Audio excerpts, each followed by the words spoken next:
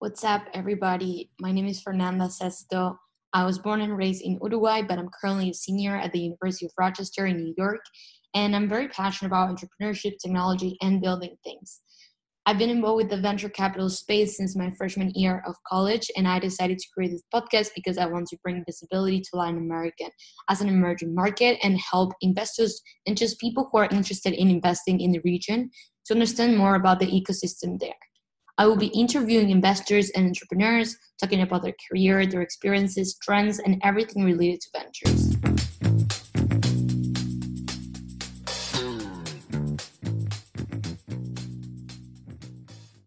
In this episode, I talked with Robert Terenzi from Wilson Sonsini, which is a law firm in Silicon Valley that specializes in business, securities, and intellectual property law.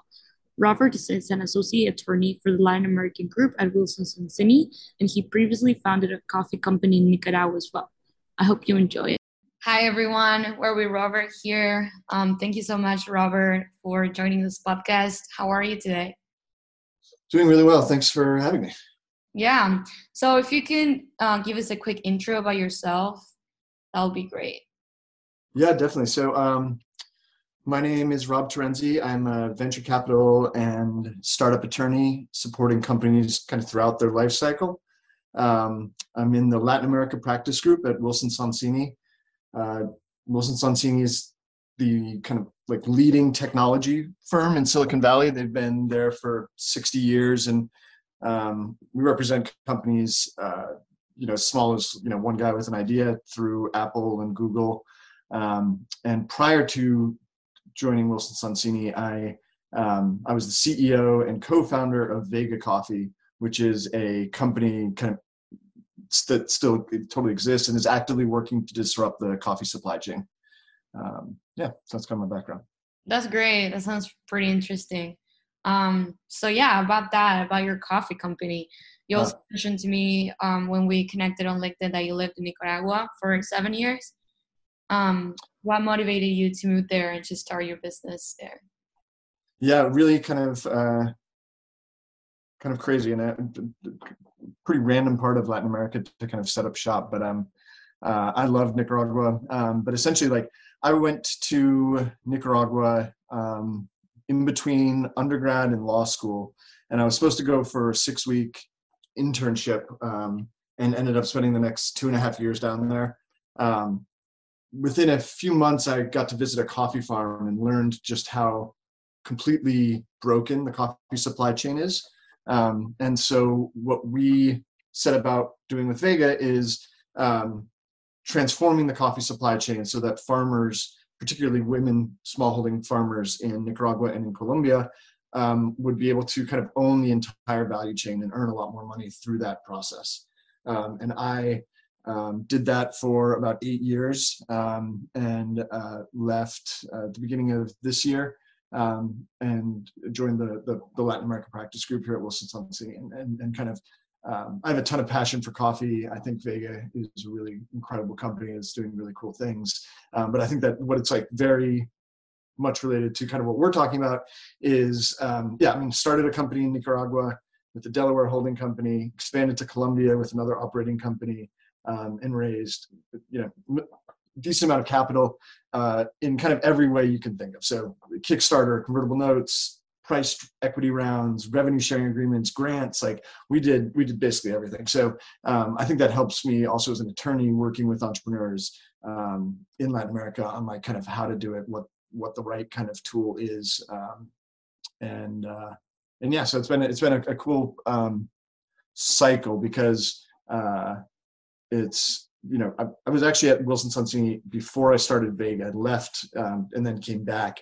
And the second time around now at Wilson, it's a really cool experience to be coming from the entrepreneur kind of background a little bit more. Yeah, I'm sure, if you have that experience, as an attorney working with founders, it really helps you to understand more, empathize more with entrepreneurs. That's great. And so when you just said that you disrupt the supply chain of coffee, I'm just curious, what do you mean by that? Did you guys develop anything specific, or how was that? Yeah, so when we look at the coffee supply chain, you look around the world, and coffee is one of the most traded commodities in the world, and yet out of the 25 million or so coffee farmers worldwide, I think the latest statistic said around 20 million were living at or below the poverty line. And that's because that the coffee, like so many other commodities or other kind of, I don't even like calling coffee necessarily a commodity because it's become such a specialized good now. But, similar with cacao, it's been so many of the things that we're seeing today in disrupted supply chains have at the root of them generations of exploitative business practices. And so what we did at Vega Coffee was we essentially looked at the coffee supply chain and realized that I think that, our thesis is that the reason there are so many coffee farmers in poverty is that their relationship with the coffee bean, a product that they spend years to get, a little bit out of, ends as soon as they pick the bean, because then that's when they sell it to their first middlemen, and then it starts going up a chain, and there can be as many as 20, 25 middlemen between you and the farmer. And so what we did is we changed that model, and we have farmers involved in every step of the process through picking, cupping, roasting, packaging, shipping coffee, so that they're participating in all of the value add processes that typically happen in the US or in Europe, and where most of the profit is generated. And so that was kind of our innovation. We are working in cacao now. And it's been just an amazing kind of ride, basically. Wow, that's very interesting. I'm a huge coffee lover. Really? I really like coffee. Yeah, so I was just curious about that. I know it's not strictly related to the podcast, Yeah. but I think it was very interesting, especially given your background. So just to sum up this, what were some of the main challenges that you experienced when you had that role as an entrepreneur in Latin America? Yeah. Being an entrepreneur is so hard, and I think it's even harder when you are in an economy that isn't used to dealing with startups, like Nicaragua. I felt like the infrastructure when we moved to Colombia was like much more developed, and it was easier to kind of do some of the things that took us a long time at the beginning in Nicaragua. I would say kind of the biggest things that we ran into, kind of structurally speaking and obstacle-wise, one, the bureaucracy. Like, there's so much bureaucracy, like getting a license takes so much work, or bribery, but we try to do everything the right way. And so we were, I remember it just really tests your mettle. I think there was one time we were trying to get an export license, and we had gone to the exporting agency 5, 10, 15 times, and they kept finding errors in our forms, changing it this way, changing it that way. And so finally we just said, we're not leaving today until we get this license. And so they were like, what? You can't do that. And so then they start shutting down the lights, leaving the office, and we're like, we're not leaving. And so then they finally had us talk to the boss, and we got the license at the end of the day. But like the bureaucratic hurdles that you go through, I think setting up a business or trying to do something that's a little bit new and you're not like a known entity can be really challenging. And then what we dealt with a little bit later in Vega's life was the political instability in Nicaragua. In like 2018, the country kind of burst into flames, for lack of a better word, and that made expansion to Colombia so much more important, because we were able to build a little bit of redundancy in our supply chain. We never missed a shipment, kind of things like that. So those were some of the big things. I also think that in general, in the early 2010s, Latin America was overlooked for kind of impact folks. Like a lot more money went to Africa or Southeast Asia. But I think that along with kind of the growth in VC funding, there's been a renewed interest in general in Latin America. So I think that's changed over the last few years. Yeah, definitely. That's very interesting that you mentioned that. Definitely, I mean, like during this last 2 years, I would say that the interest in Latin America has grown a lot from not just as an impact, region. Actually, I think that's the main shift, that investors from the US are not just looking at that from an impact perspective, but also as a, tech and like a tech hub region. Yeah, totally. Yep. And okay, great. That summarizes your entrepreneurship side. So now speaking more about your legal experience, which I'm sure a lot of people who are listening to this are going to be interested in. So you're an attorney for the Latin American group in Wilson Sonsini in Silicon Valley. So what are some of the trends that you have noticed with the Latin American founders that you have worked with? Yeah, I think a couple things come to mind. One is I think that geographically things are getting a little bit more diversified. We have clients in Ecuador and Panama and Argentina and obviously in Colombia and in Mexico. But I just think that there's a bigger appetite for, or there's a bigger awareness for kind of the diversity of Latin America and how many kind of solutions entrepreneurs can come up with. I also think our like the entrepreneurs in general are super educated and super aware of kind of market trends and VC terms. And, there's WhatsApp groups where they are discussing term sheets. There's, and I think that's like just a great part of kind of being part of like the entrepreneur, the VC community, is the democratization of information. Is that I think, on Twitter and other in LinkedIn, people are just really willing to share kind of what they're seeing and what's important. And so I think that kind of trickles all the way through the community. And then LAVCA, I think put out a report that 2021, like 39% or so of all VC funding went to fintech. And that's definitely, we see that all the time as well.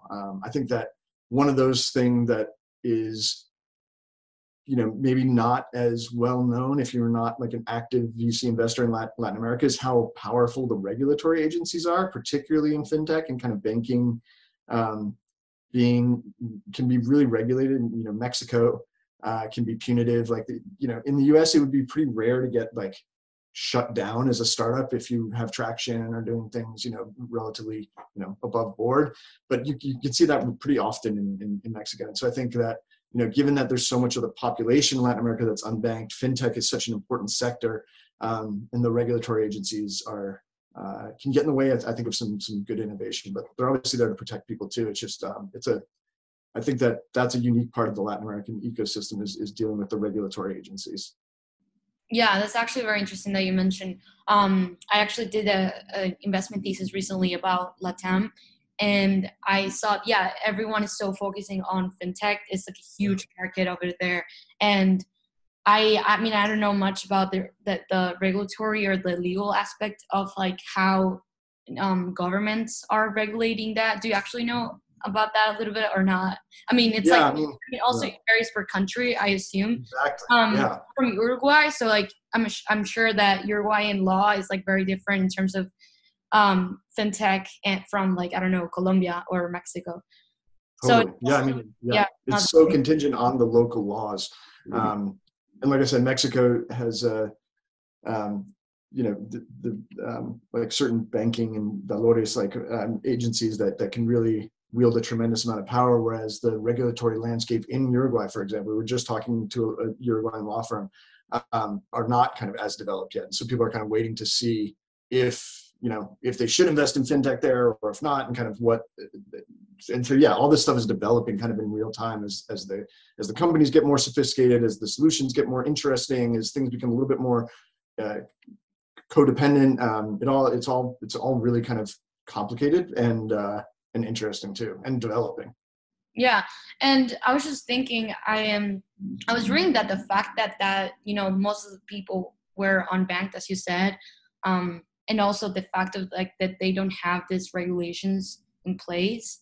Do you think that maybe helped to trigger the fintech boom in Latin America? Or because I feel like if I'm an entrepreneur and I want to establish something, then don't like the fact that there aren't many regulatory policies there in that specific sector, then that might help. But I'm not really sure like how that works, because if there's too many policies or too much regulation, then it might also be harder to explore verticals there. So I don't know like, necessarily how that works. Like, what are your thoughts? Yeah, I think that it's been a couple things. I mean, with so much of the population unbanked, like take Colombia, for example, there's something like 1.3 mobile numbers per person. And so, the internet penetration has gotten so big now that, pretty much everybody's online. But in rural communities, in coffee growing communities, in cacao growing, communities, they're nowhere near a bank. And so the fact that you can kind of solve some of the electronic payments issues and kind of pricing and just information, access to information via a mobile phone, just creates this really obvious opportunity for a fintech solution that either is a way to save money or transmit payments or whatever it is, and not have to travel 18 hours to a bank. And so I think that there's just a lot of natural demographic reasons why fintech is so relevant to LatAm. And I just think that it's one of these things where like the technology is going to outpace the laws, just kind of as it always does. And there's just going to end up having to be some sort of equilibrium or balance, because there is such a need for these solutions that the regulatory landscape just has to get clearer, I think. Yeah, it's interesting. The last thing that you said, that law goes kind of like slower than the technology, so it has to catch up to that. It works, but it also presents opportunities. So a lot of the LatAm-based founders have asked me, and I've heard in the past, that the process of raising capital, it's like very confusing to them. So what does that look like? What are some of the main things that founders need to know before raising capital here? Yeah. So my work is essentially broken down, I would say, into kind of three main buckets. One is structural. So how do you set up your company? Where do you incorporate? Should you be a Delaware LLC or a Delaware C Corp, or have a Cayman holding company, or just a local, entity? And so helping entrepreneurs navigate that kind of initial decision process is really important, because setting up a company incorrectly can have really big tax consequences later. It can be a deterrent for VCs if you're raising internationally. And then the second part of my work is in the financing. So kind of getting through the term sheet and understanding what's market, what's not, and kind of like negotiating the kind of different control mechanisms that come about through raising venture capital.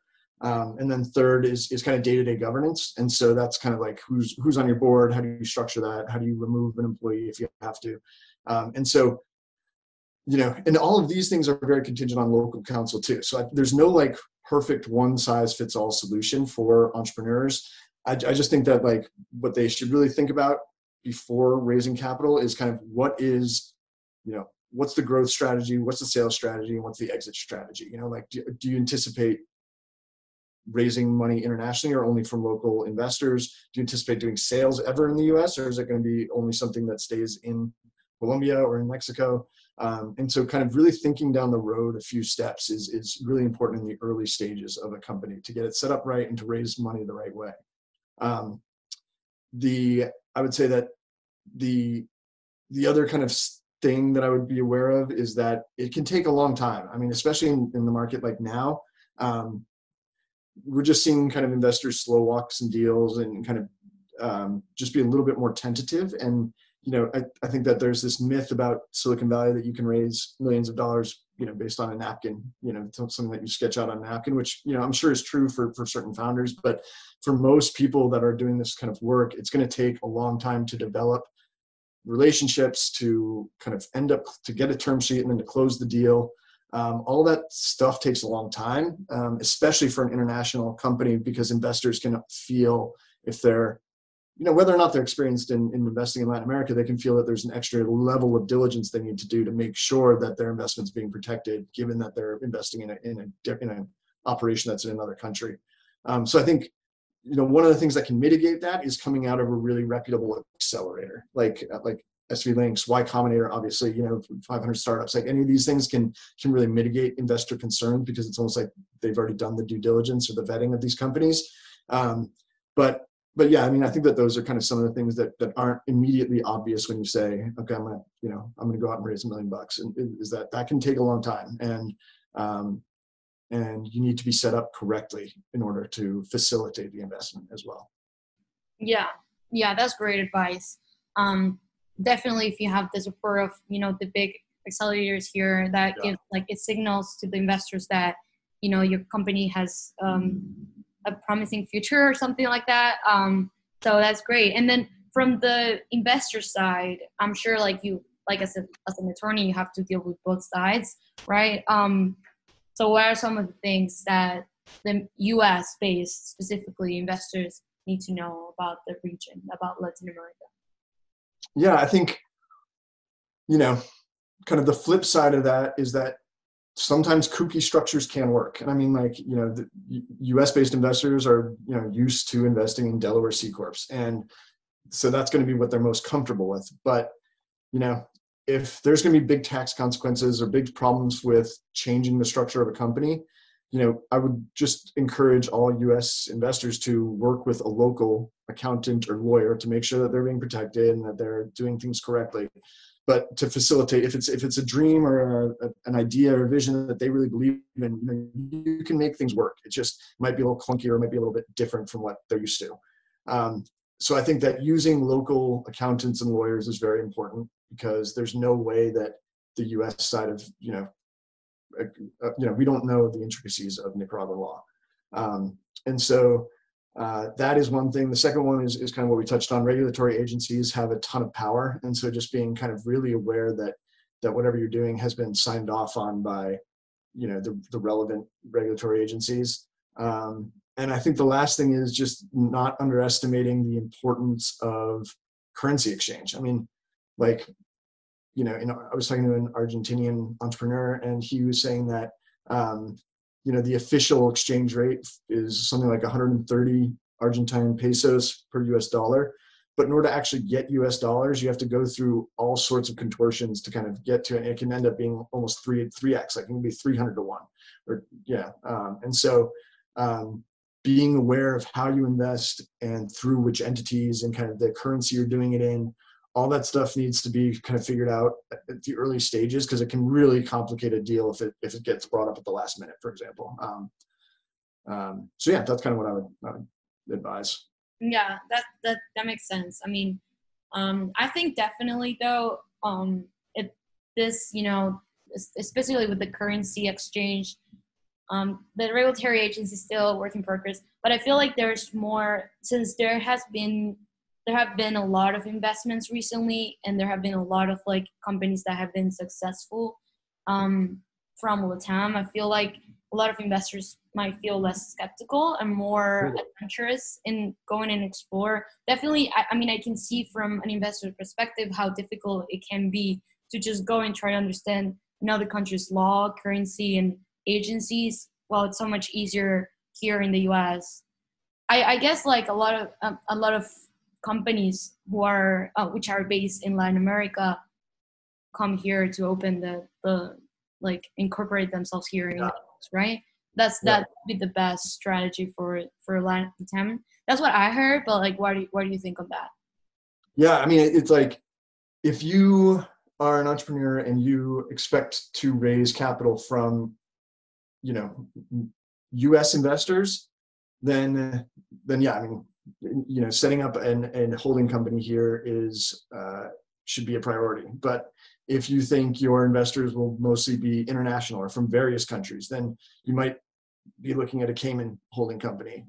Or if all of your investors are going to be from your region or from your country, then there's no reason to incorporate up here, And so it depends upon where you want to have your operations, where you want to be selling into, which markets, and where you think your capital is going to come from. I mean, those are kind of the chief determinants about how to set up the company. Yeah, that makes total sense. Okay, and so wrapping up, I have 2 questions that I'm going to ask every single participant of the podcast. And those are, do you have any hot takes about venture in LatAm, and any advice for young folks like me who are trying to learn more about the space? Yeah. I don't know if it's really a hot take, but I would say that I think that a lot of the investing and a lot of the startup ecosystem in LatAm is at its heart impact work. And so there's a lot of double bottom line kind of motivation behind a lot of the startups. And but by that I mean, a lot of the startups that we're seeing are trying to tackle some really fundamental problems that people are having in their day-to-day lives. Whether it's last mile logistics or fintech or health tech, or ed tech. Like all of these kind of things make lives better for underserved populations, and so I don't know. I really love working in the space because there is a purpose and there's a reason, and it's usually like really trying to address a problem rather than a solution in search of a problem, or like the proverbial better mousetrap. Like they're not all like kind of ad companies or just trying to do like a slight iteration on X, Y, and Z. Like they're really solving fundamental things that have gone unsolved for far too long in Latin America. And so I think that getting involved in the space can be really motivating and really uplifting, basically. Yeah, I definitely agree with that. I think that's what I personally really like about Latin American entrepreneurship is that really need base. So entrepreneurs in LatAm are kind of driven by the need of solving these issues because it's not just for the sake of making money. It's just there's a purpose behind it, which I personally find very inspiring, as you said. And do you have any advice for young people like us who are, I know you're not necessarily an investor and are a founder, but you're a founder, I guess. But from your as a career advice or anything, from your perspective. Yeah, I really liked Marcial's advice on your first episode about kind of creating a personal brand. I think that that's really important, even for kind of advanced professionals. But I also think that, with COVID hopefully kind of largely behind us, or at least people trying to get back into like normal stuff, I think that like it's somewhat important to acknowledge the importance of in-person events and attending conferences and meeting people, and kind of like, as like, it's, networking is such a kind of cringe inducing word, but like it's really important. I mean, there's a partner in my law firm who we went to a conference together, and he was like, look, like conferences, like the first time you go, you're sitting in a corner most of the time, like you don't know anybody. Second time you go, you start seeing the same people in the ecosystem. And the third time you're a speaker on a panel. And so like all of my best opportunities, most of the fundraising I did as an entrepreneur came from meeting people in person and, attending accelerators, incubators, investment conferences, like, coffee conferences. Like, I think that showing up and meeting people is like, you just can't like under or oversell that. Like, I don't think that the best job for you, Fernanda, is going to show up on LinkedIn. Like, it's going to probably come from people who know you best and saying like, oh, I heard about this awesome company doing X, Y, and Z. Like, you would be really a cool fit there. Let me make an introduction to one of the general partners there, whatever it is, And so I think that, just kind of expanding your network, staying in touch with people who are important to you, even if it's just checking in and saying, hey, how's it going? Like, do you have 10 minutes just to catch up and I can share what I've been up to this semester or whatever, that stuff can just go a really, really long way when it's time for them to make a hire or to think about hiring or whatever it is. So yeah, I think that that's important. And then the last thing I would just say is that and this is kind of why I went to Nicaragua initially, was that I had an internship at the Harvard School of Government, the Kennedy School of Government, and I was a research assistant, and I was passionate about Latin America, and my boss was like, you need to spend some time on the ground. Like, you've been for semester or summer, but like you need to go live there for a little while. And so spending time on the ground, I don't think it has to be 7 years like I did. Like, that was a little excessive, but like in general, like really understanding the culture and the economy and the opportunity, I think is just super important. Yeah, I think that would be great. I haven't gotten to travel a lot around Latin America. I've been to Argentina and Brazil, but I think I want to keep, exploring. Definitely, I encourage everyone who's interested in the space they have the opportunity to go and like live there. That would be great. Yeah. Well, thank you a lot for your time and for the advice. And I had a great time talking to you. So thank you. Thank you, Fernanda. Yeah, it's awesome. And I think that you're doing really cool work. And I've read your thesis and I thought it was awesome, the investment thesis. Yeah, Oh, thank thank you for you. this podcast. Thanks for Yeah, inviting me. yeah, for sure.